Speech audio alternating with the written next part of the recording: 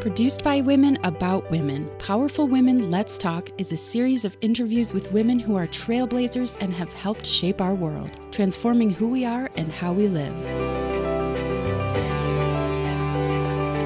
Well, this powerful woman needs no introduction. From her present advocacy on stage, sharing her life and White House memories, to hometown audiences, plus wearing hats as chairs, a pretty big ship sponsor, trustee service, to, of course, forever wearing the title of favorite daughter of President Gerald and Betty Ford. We share a conversation with Susan Ford Bales on this edition of Powerful Women Let's Talk. I hope that introduction never gets old, Susan. No, but would you introduce me every day to people? There we go.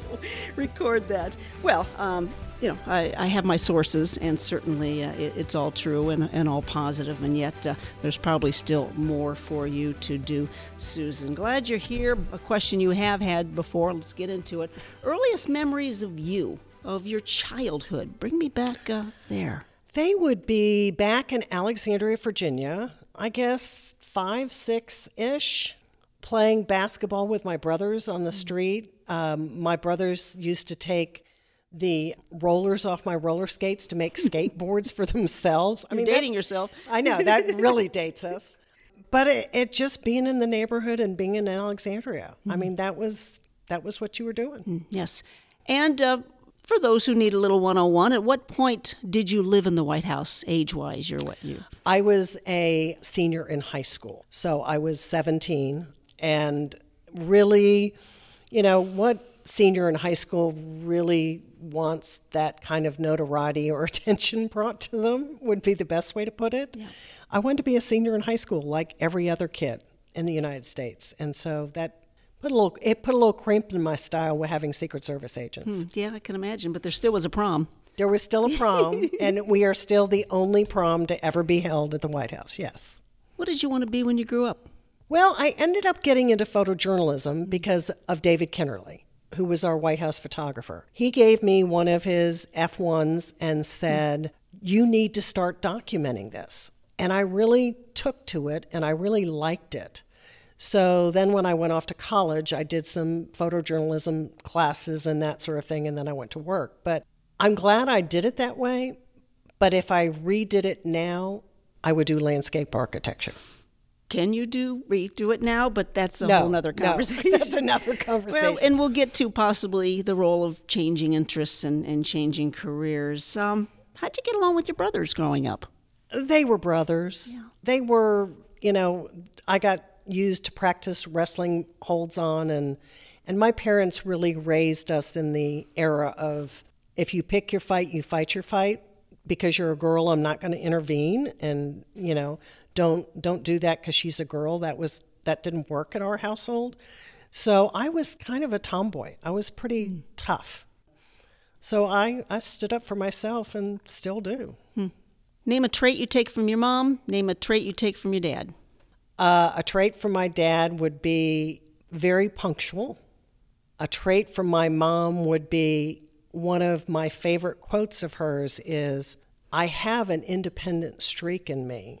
And it's kind of hard to control an independent person. I'm independent. What do you tell the kids that are going to grow up in the White House in these times? I am so lucky there was no 24/7 media when I was there, because I was a senior in high school and a freshman in college and into my sophomore year, because I would have been in a lot of trouble. I think the advice I would give them is have a good time and experience as much as you can. I traveled some with my parents, but I didn't get to go on all the trips because there was this thing called college and high school. But just experience and sit back and watch and pay attention. And it's a lot of fun. It's a lot of work, but it's also a lot of fun. Tell me about your daughters. They both fit into the independent streak, kind of runs in the females in our family. Yeah.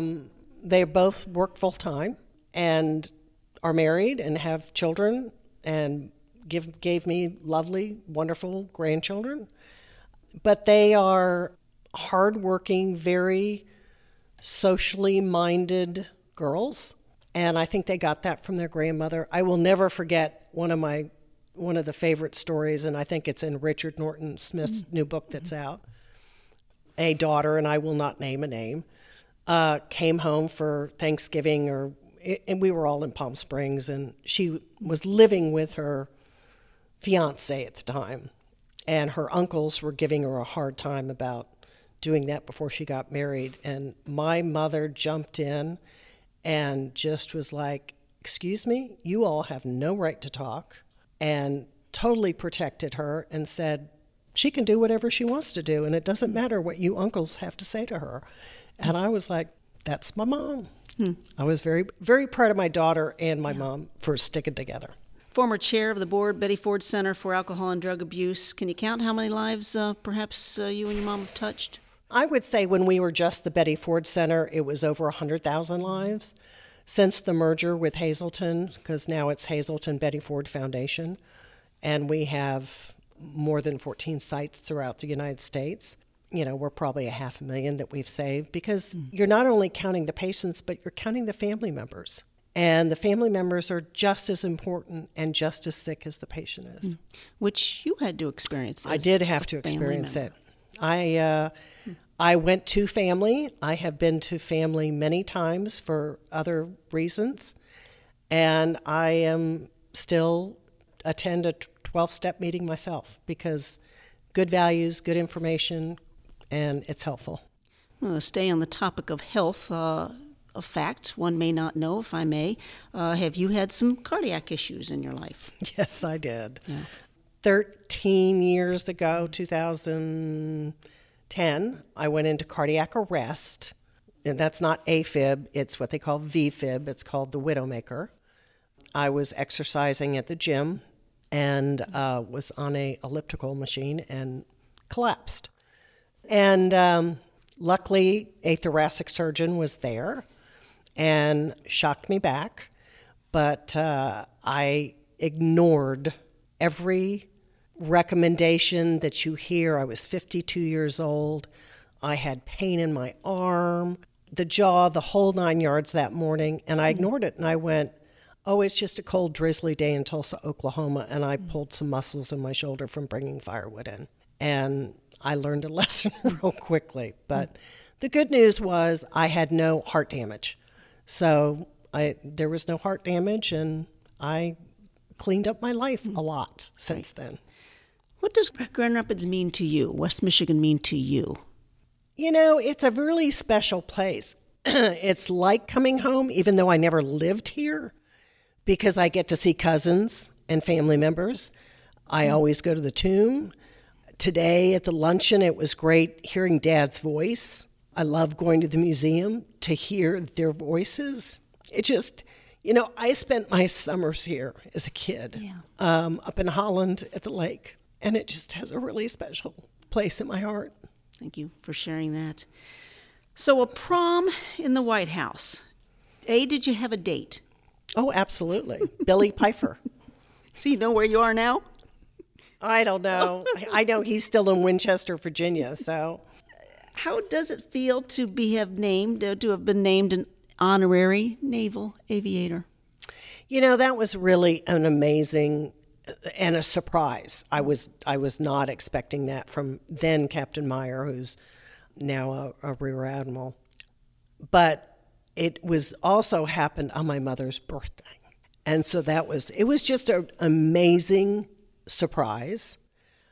John and I had worked so hard on the ship, getting it ready and, picking out all of the emblems and how we were going to do things. And having worked all those years with the shipbuilders before it was commissioned and joined the Navy.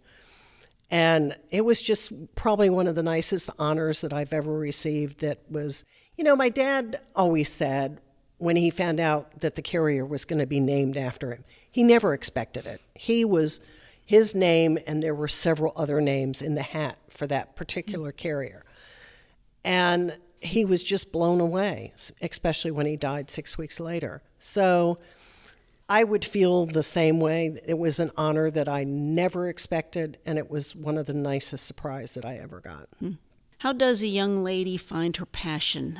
Both of us perhaps wanted different careers in our early, late teens. How does she go with the flow, if that's the way to put it. Well, to me, nothing needs to be written in stone. I think we all need the chance for a do-over, change our minds. I mean, did I really know at 19 what I wanted to do for the rest of my life? I thought I did, but I really didn't. I don't think it was until after I had children and things like that I really, in my late 20s, that I really had a feeling for what I wanted to do and what brought me joy. And that's part of it. What brings you joy? What's still on your bucket list, Susan? Right now it's travel, because I didn't travel a lot. We didn't travel a lot as a family outside of the United States. One of the places in the United States is the Grand Canyon. I have not been to the Grand Canyon. Shame on me. I'm headed to Greece this year. I'm headed to Egypt next year. I've never been to Italy. So I have a lot of European travel to do. Just make sure your passport's up to date. It is. For each of those. Lastly, how can our community continue to hold the memories of the Ford family alive? Wow, I think this community is doing a great job of it to begin with. With the museum and all of that. And you have the tomb, and I mean, there are buildings, there are airports named after him. I mean, it's so funny because when I board a plane and they say you're headed to Grand Rapids, and I want to go, yeah, I'm the Gerald R. Ford Airport. Most people don't know that. That's my dad. That's me. It's my family. But I think Western Michigan really stands out and does a good job of representing him and is always very kind and very thoughtful about both my parents. I mean, I look at what Mary Free Bed and my grandmother, being involved in Mary Free Bed, and then my mother and all of that. I mean, there's just so much history here in Grand Rapids. Yeah. And are you as good a dancer as your mom? Oh, heavens, no. Yeah, that's where I was going with that. No. You have your talent. Susan Ford Bales, thank you for this conversation. Powerful Women, Let's Talk. Go get them. Thank you, Shelley.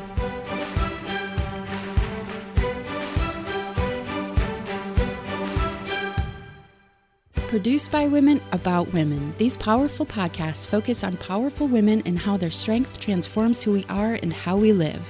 Want to hear more Powerful Women Let's Talk? Get additional interviews at wgvu.org or wherever you get your podcasts. Please rate and subscribe. Powerful Women Let's Talk is produced by WGVU at the Meyer Public Broadcast Center at Grand Valley State University. The views and opinions expressed on this program do not necessarily reflect those of WGVU, its underwriters, or Grand Valley State University.